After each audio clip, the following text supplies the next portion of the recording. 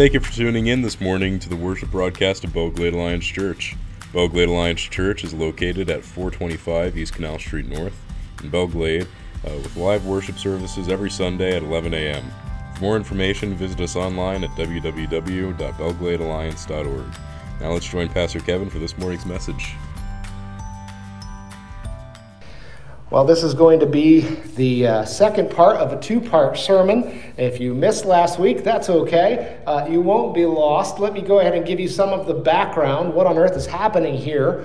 Paul has been in Ephesus on numerous occasions. In fact, Paul was the one who founded the church at Ephesus. He was the one who proclaimed the gospel for the very first time, the one who developed, who discipled the new believers, who raised up the leaders of the church and has been working with them, even in the face of hostile persecution from the Jewish religious leaders and those others in the community that were against this new teaching that's going forth.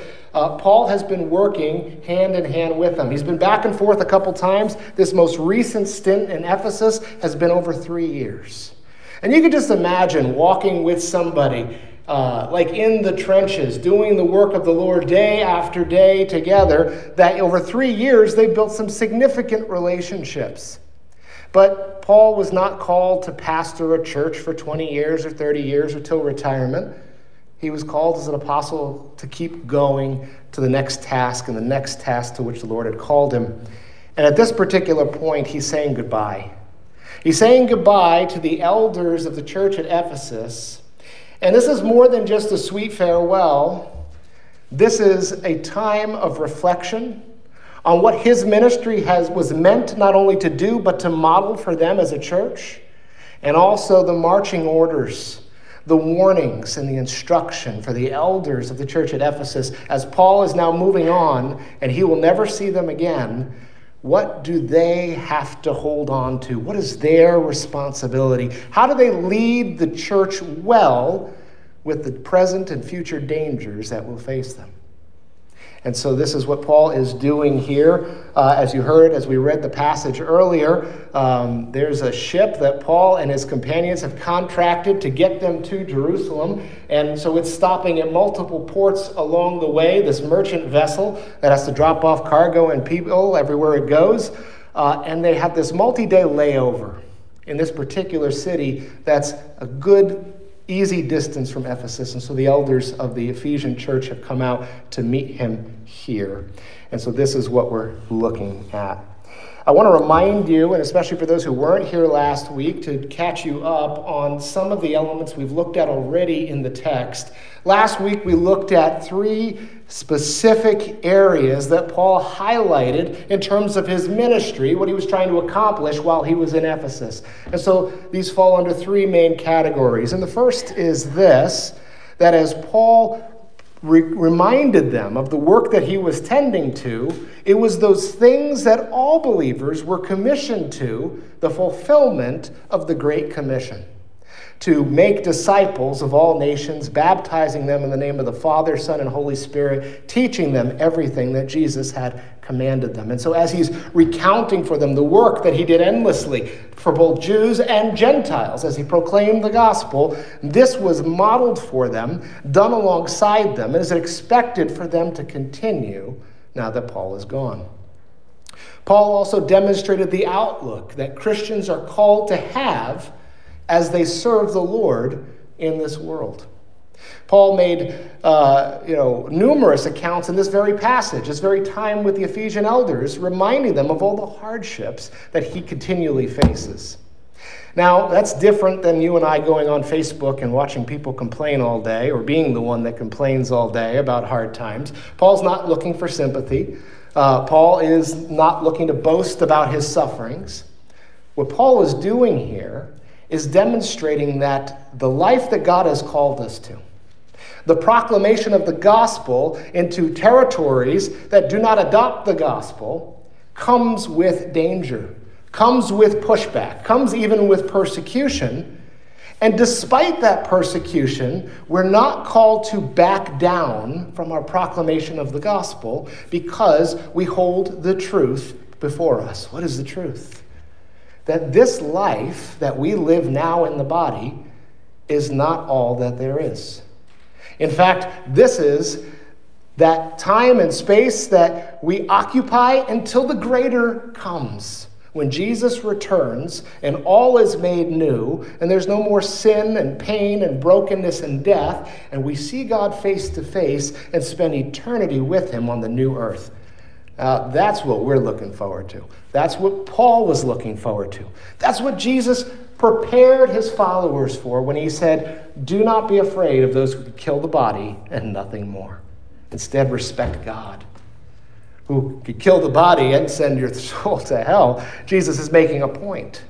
There are more important things than just preserving this life a little longer, because the best is yet to come, and God has that in store for us. So therefore, don't back down, don't shrink away, regardless of what you face as you live out God's will in your life. And so that's the second thing. Here's the third thing. Paul urged them, and we're going to see this more as he develops it in our passage today, but Paul urged them to remain in the truth, which he had faithfully trained them in for the entirety of his ministry there among them. He taught them sound doctrine, right belief, and he refuted bad doctrine, those teachings that came in that were contrary to the gospel, that were contrary to what Jesus had taught, those dangerous ideologies that slip in and draw people away from the truth. Paul had taught correct doctrine and had refuted bad doctrine as he ministered there. And now as he's leaving, he is talking with the elders and he's reminding them, this wasn't the apostolic ministry. This is the elder ministry, the pastor ministry, the shepherd ministry, that you will continue. And these are important for us to take a look at. These are important exhortations to the Ephesian elders, but they're important exhortations to us today as well. Because false teachings and all these threats that faced the church 2,000 years ago continue to face the church today in various forms. And so again, it is the responsibility not just of the pastor, but all of the elders to be able to protect the church in this way. And there's responsibility on the part of the church in how to be led and how to cling to the truth as it's been taught to them. And so we'll take a look at some of that today as Paul reveals that. So as we continue on in our passage today, would you turn with me to Acts chapter 20? We're going to be in Acts 20, starting in verse 28, so about halfway through our passage.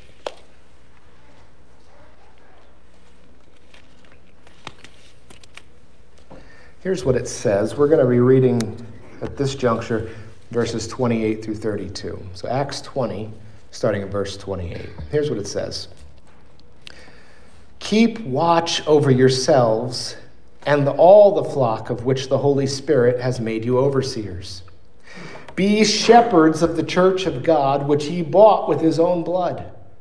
I know that after I leave, savage wolves will come in among you and will not spare the flock.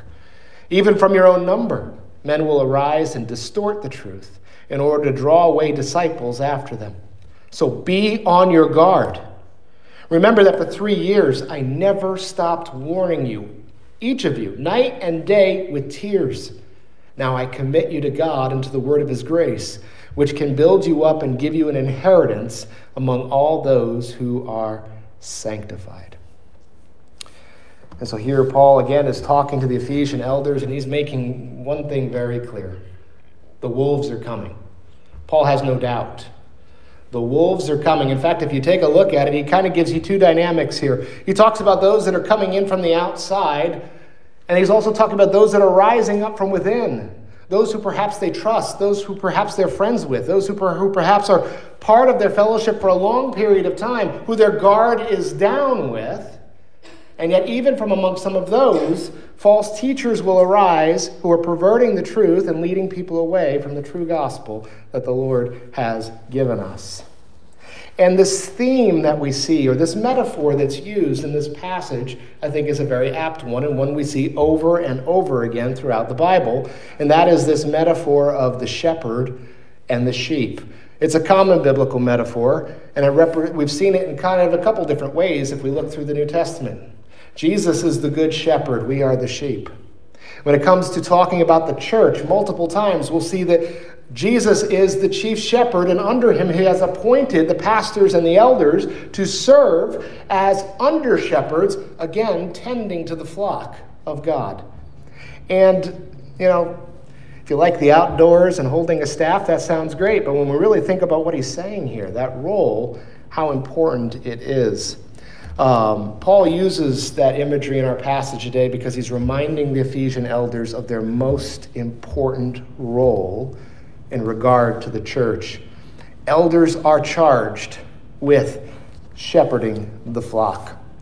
By the way, in case you're wondering who our elders are in this church, I hope you know that already. But we've got Pete, we've got Matt, and we've got John, and all three of them are here today. So keep looking over at them as we go through the passage today. So if elders and the pastor are shepherds of the flock, what does that mean? What does that look like? For what reason is the church in need of shepherds? Aren't we all Jesus' sheep? What's the point of having human shepherds among us? So we're going to explore this a little bit together today as Paul reminds the Ephesian elders and us. But a good passage to turn to is this, and I'll have it up on the screen if you don't actually want to turn there. But this is from a different apostle, the Apostle Peter. He writes this in 1 Peter 5, 1 through 11. He says, "To the elders among you I appeal as a fellow elder and a witness of Christ's sufferings, who also will share in the glory to be revealed. Be shepherds of God's flock that is under your care, watching over them, not because you must, but because you are willing, as God wants you to be, not pursuing dishonest gain, but eager to serve, not lording it over those entrusted to you, but being examples to the flock. And when the chief shepherd appears, you will receive the crown of glory that will never fade away. In the same way, you who are younger, submit yourselves to your elders. All of you clothe yourselves with humility toward one another, because God opposes the proud, but shows favor to the humble. Humble yourselves, therefore, under God's mighty hand, that he may lift you up in due time. Cast all your anxiety on him, because he cares for you. Be alert and of sober mind. Your enemy, the devil, prowls around like a roaring lion, looking for someone to devour. Resist him, standing firm in the faith, because you know that the family of believers throughout the world is undergoing the same kind of sufferings. And the God of all grace, who called you to his eternal glory in Christ, after you have suffered a little while, will himself restore you and make you strong, firm, and steadfast. To him be the power forever and ever. Amen. I want to just make a few brief observations about Peter's words here, which I believe are completely in line with what Paul is saying to the Ephesian elders. Here's just some of them. That shepherds prioritize the welfare of the sheep over themselves. Shepherds prioritize the welfare of the sheep over themselves. And we see this in various different ways in shepherds, and we expect this in various different ways from our pastor and elders. Human shepherds serve under the authority of and the service to the chief shepherd, Jesus, who holds shepherds accountable and rewards faithfulness. So, yes, the Bible gives instructions for what is a qualification for an elder as a shepherd of the God's people, and they're held accountable to the Lord, who is the chief shepherd, and their shepherd as well. Those under the care of the shepherds also have a responsibility to be led by the shepherds, knowing that their shepherds are there to care for them and lead them in Christ. This is probably a foreign concept to many of us, and maybe we don't talk about this enough, or we just don't know how to practice this well, but our shepherds, our elders, are called to lead, and all of us have a responsibility to submit to that leadership which God has instituted for our own good. And finally, in this passage, we see all of this is set in place by Jesus because there is an enemy. A roaring lion, according to Peter, or according to Paul, wolves, savage wolves among. Have any of you familiar with some of Aesop's fables? Maybe you read them to your kids or your grandkids. Here's one of them that I found this week that I found rather interesting and certainly in line with what we're talking about here. This is Aesop's fable of the wolf and the shepherd. Here's what it says. A wolf had been prowling around a flock of sheep for a long time, and the shepherd watched very anxiously to prevent him from carrying off a lamb. But the wolf did not try to do any harm. Instead, he seemed to be helping the shepherd take care of the sheep. At last, the shepherd got so used to seeing the wolf about that he forgot how wicked he could be. One day, he even went so far as to leave the flock in the wolf's care while he went on an errand. But when he came back and saw how many of the flock had been killed and carried off, he knew how foolish to trust the wolf. Man, if there's not lessons in there.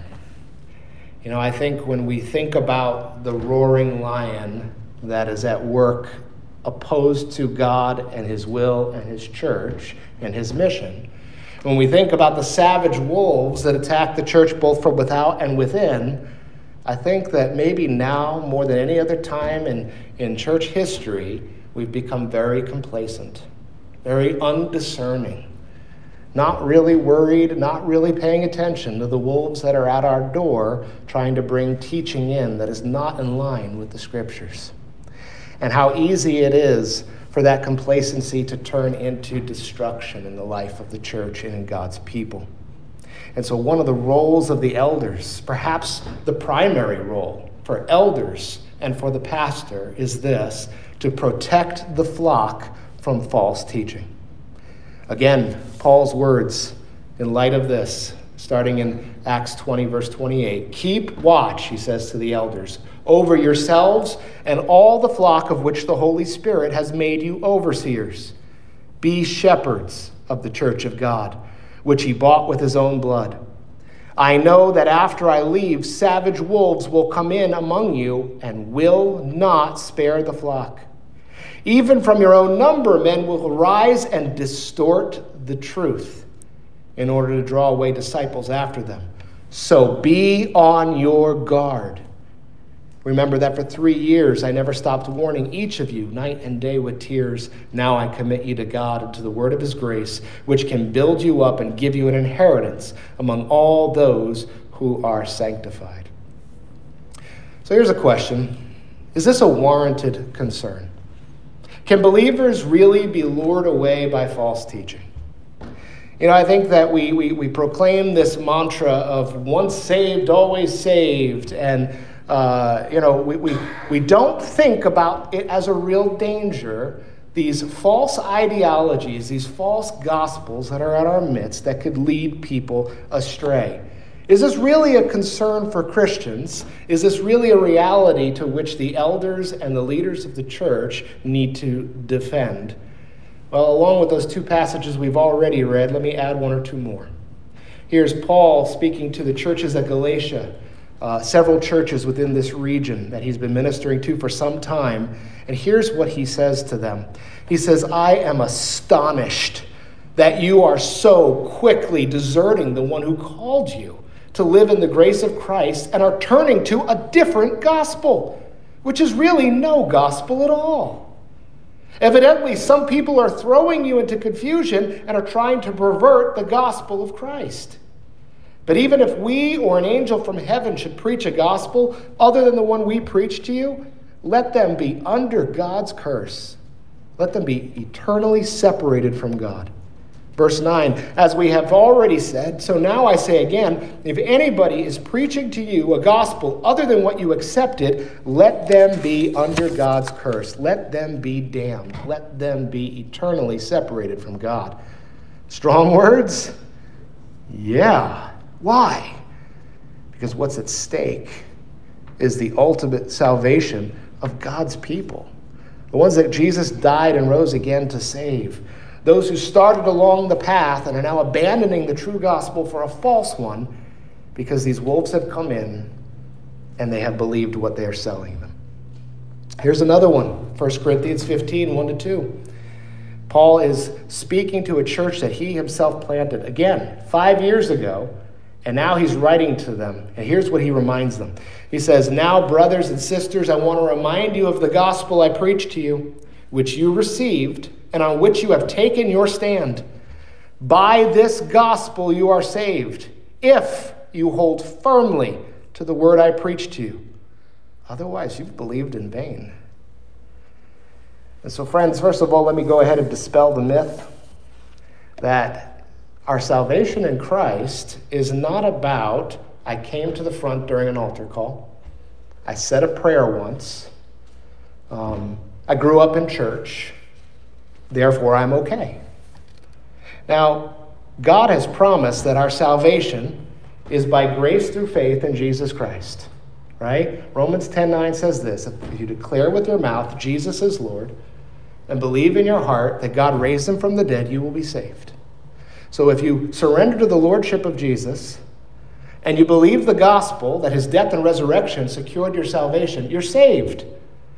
And we receive the Holy Spirit, a seal guaranteeing our salvation. And even though we sin, even though we mess up, we fall on our face, God will never say, "Oh, that was one too many," and take our salvation away. You don't have to earn your salvation. The better Christians, the ones who follow the rules better, don't have a higher place in heaven. They don't earn more salvation. God doesn't love them more. But here's what the Bible does warn against. That if we take the truth of the gospel, what Jesus has done, and our commitment to the lordship of Christ, and we say, "Nope, I'm exchanging that, and I'm going to embrace this instead," then we have given up, thrown off, turned away from our salvation to something which is a lie. And we see this over and over and over and over again throughout the Bible, throughout the New Testament especially. And so this is important that we know the truth and cling to it. And as Paul is talking to the Ephesian elders, he's reminding them of the significance of their role in caring for those sheep. And I don't know if you've studied sheep. They are funny creatures. In fact, if we really did, we'd probably be a little bit offended at our referencing us as sheep. But here's what sheep tend to do.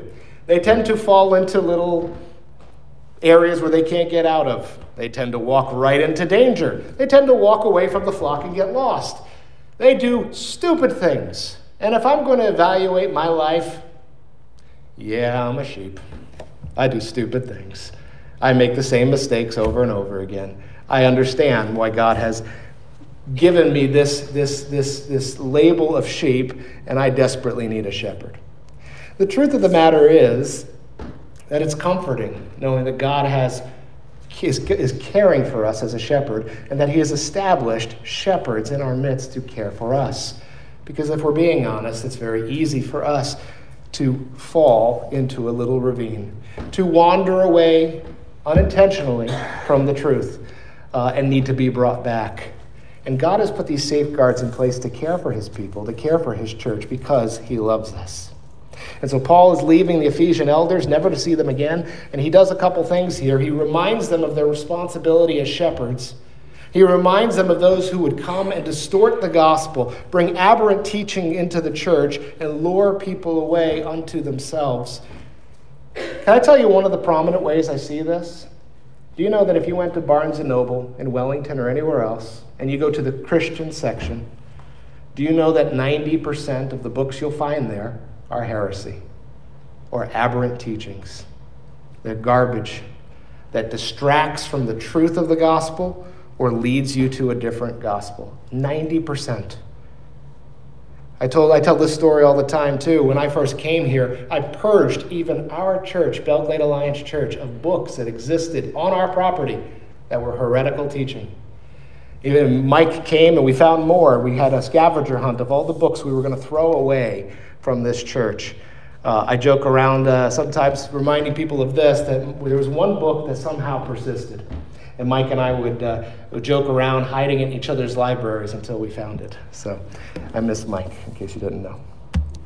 And so he's reminding them of what's coming. He also predicts wolves who will come in from outside, and those also that will rise up from their own number. Can you look around at each other for a minute? Do you know each other? Do you trust each other? Can you imagine if a false teacher arose from in our midst? Would you be quick to discern that? Would you be quick to jump to that conclusion? Why? Because you've done life together for so long. Because you've been in the trenches together. Because you know each other. And so your guard is down, like in Aesop's fable, that shepherd who left his sheep to the wolf. And finally, Paul reminds them to be on guard, the way the shepherd in Aesop's fable should have remained on guard. So let's name some of these threats. In Paul's day, there were numerous threats to the church of God. There were Judaizers. This was probably the group that he contended with most in his writing and in his ministry.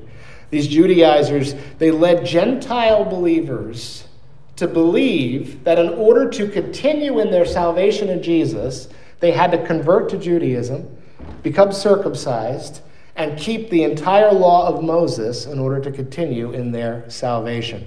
This is another gospel.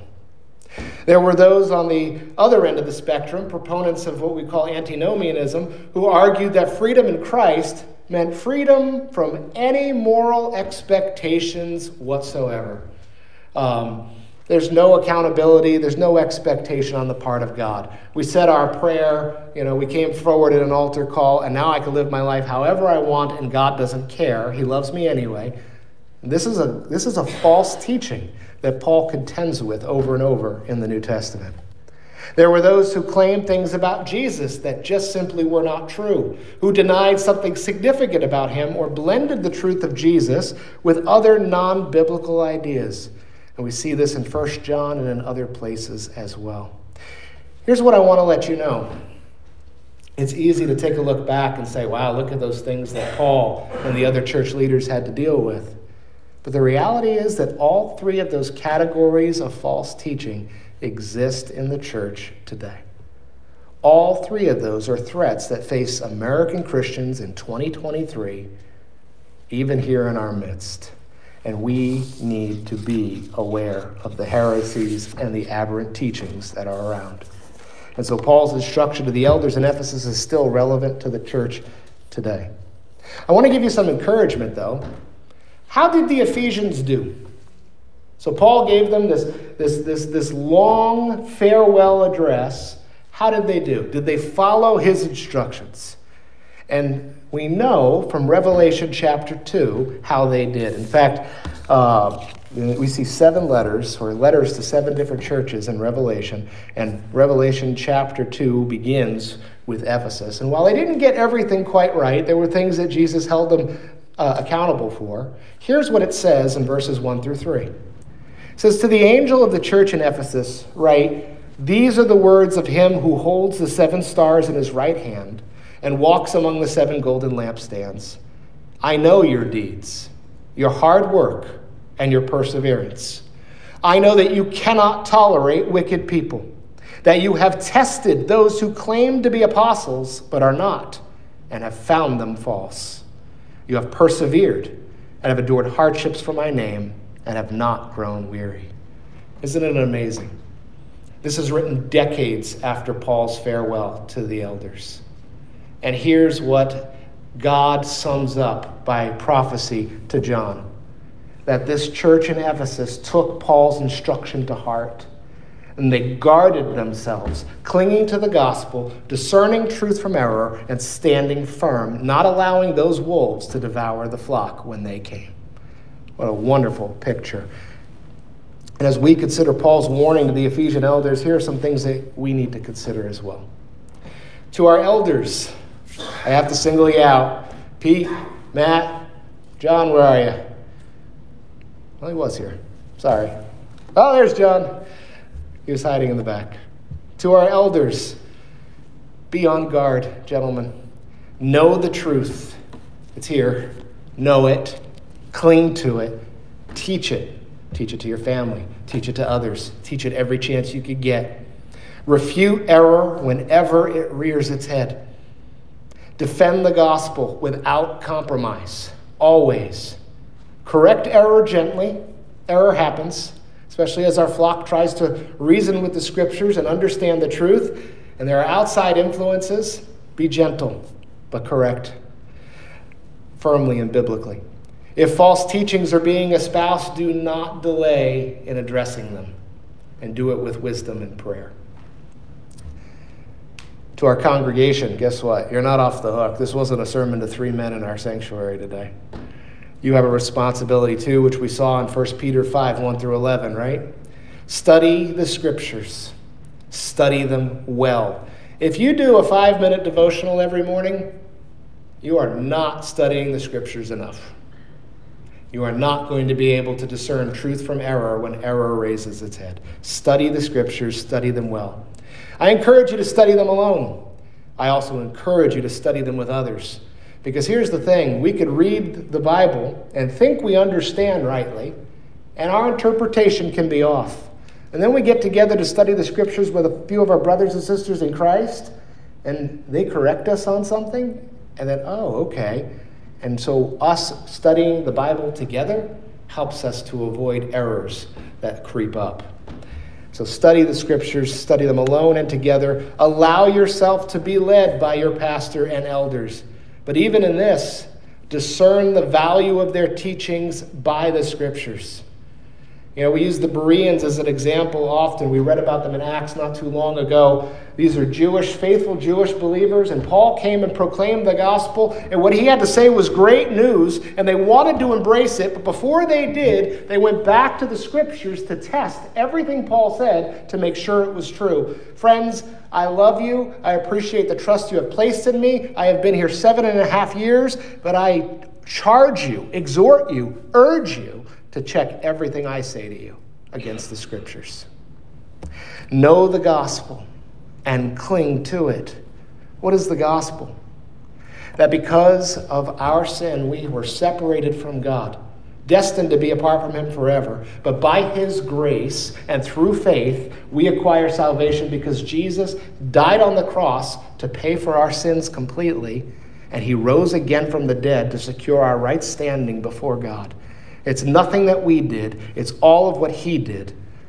That's the gospel. There is no other. Cling to it. By it you are saved, and real threats do exist everywhere in our world. Voices that sound good. Voices that seem well-informed. Voices that sound really eloquent. Maybe even more eloquent than your pastor. But teach lies and seek to devour the flock. And we need to discern them.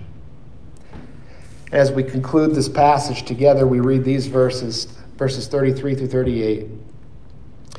He says, I have not coveted anyone's silver or gold or clothing. You yourselves know that these hands of mine have supplied my own needs and the needs of my companions. In everything I did, I showed you that by this kind of hard work, we must help the weak, remembering the words the Lord Jesus himself said, it is more blessed to give than to receive. When Paul had finished speaking, he knelt down with all of them and prayed. They all wept as they embraced him and kissed him. What grieved them the most was his statement that they would never see his face again. Then they accompanied him to his ship. You know, pastors and elders, they're charged with defending the flock from false teaching, but they're also charged with caring for the flock sacrificially, just as Jesus did. In Paul's situation, he worked hard on his own to earn a living so that this fledgling church did not have the burden of supporting him financially in his ministry. He took on a second job, making money for him and his companions so they wouldn't be a burden to this church. As we consider the implications of Paul's words, there are certainly situations in every church, including ours, where leaders must sacrifice their own comfort or their own resources or their own will for the sake of the flock. You know, as humans, your leaders are not exempt from the wanting things our way, but sometimes that means giving up our way or our will for those that we serve. Here's my prayer for our church, that our elders would be found faithful in this, that eldership be more than a title, more than a position of authority, more than a matter of pride, but instead that it is a way for them to serve those that the Lord has led them to love. I don't think it is any accident that these three men serve as our elders. I don't. I believe they're answering a call that the Lord has put on their life. It comes with tremendous responsibility. And they are chosen by God to serve during this season of life. Jesus talks about leadership in this way. Matthew 20, 25 to 28, he says, Jesus called them together, them being his disciples, and said, "You know that the rulers of the Gentiles lord it over them, and their high officials exercise authority over them. Not so with you. Instead, whoever wants to become great among you must be your servant, and whoever wants to be first must be your slave, just as the Son of Man did not come to be served, but to serve and to give his life as a ransom for many." Jesus himself was the model of leadership, serving those who are under his care. And we have to do the same, our pastors and elders. Our elders must love the church as Christ did, sacrificially. Further, my prayer is that for our congregation is this, that they will recognize that by being here, we are called to commit one to another, to the local body of Christ, that by it God will grow us at our discipleship, our ministry to one another, and our mission to the world. The elders have been established for your good, and therefore my prayer is that our church would pray for its leaders. When was the last time you prayed for your elders? For Pete, for John, for Matt, in their particular role as elder of this church? When was the last time you prayed? When was the last time you prayed for me as your pastor? When was the last time you prayed for the deaconesses? When was the last time you prayed for our Awana leaders even, or our youth group leaders? Friends, I don't say that to shame you, but to remind you of your responsibility as part of this congregation to lift up, to support, to encourage, to pray for those who God has appointed in leadership in this church. So therefore, my prayer is that our church would pray for its leaders, encourage its leaders, and when necessary, even challenge its leaders to fulfill their biblical commission. We all need all of us, and by God's grace, he has provided us as a family in such a way that we could care for one another as we live out his mission in this world.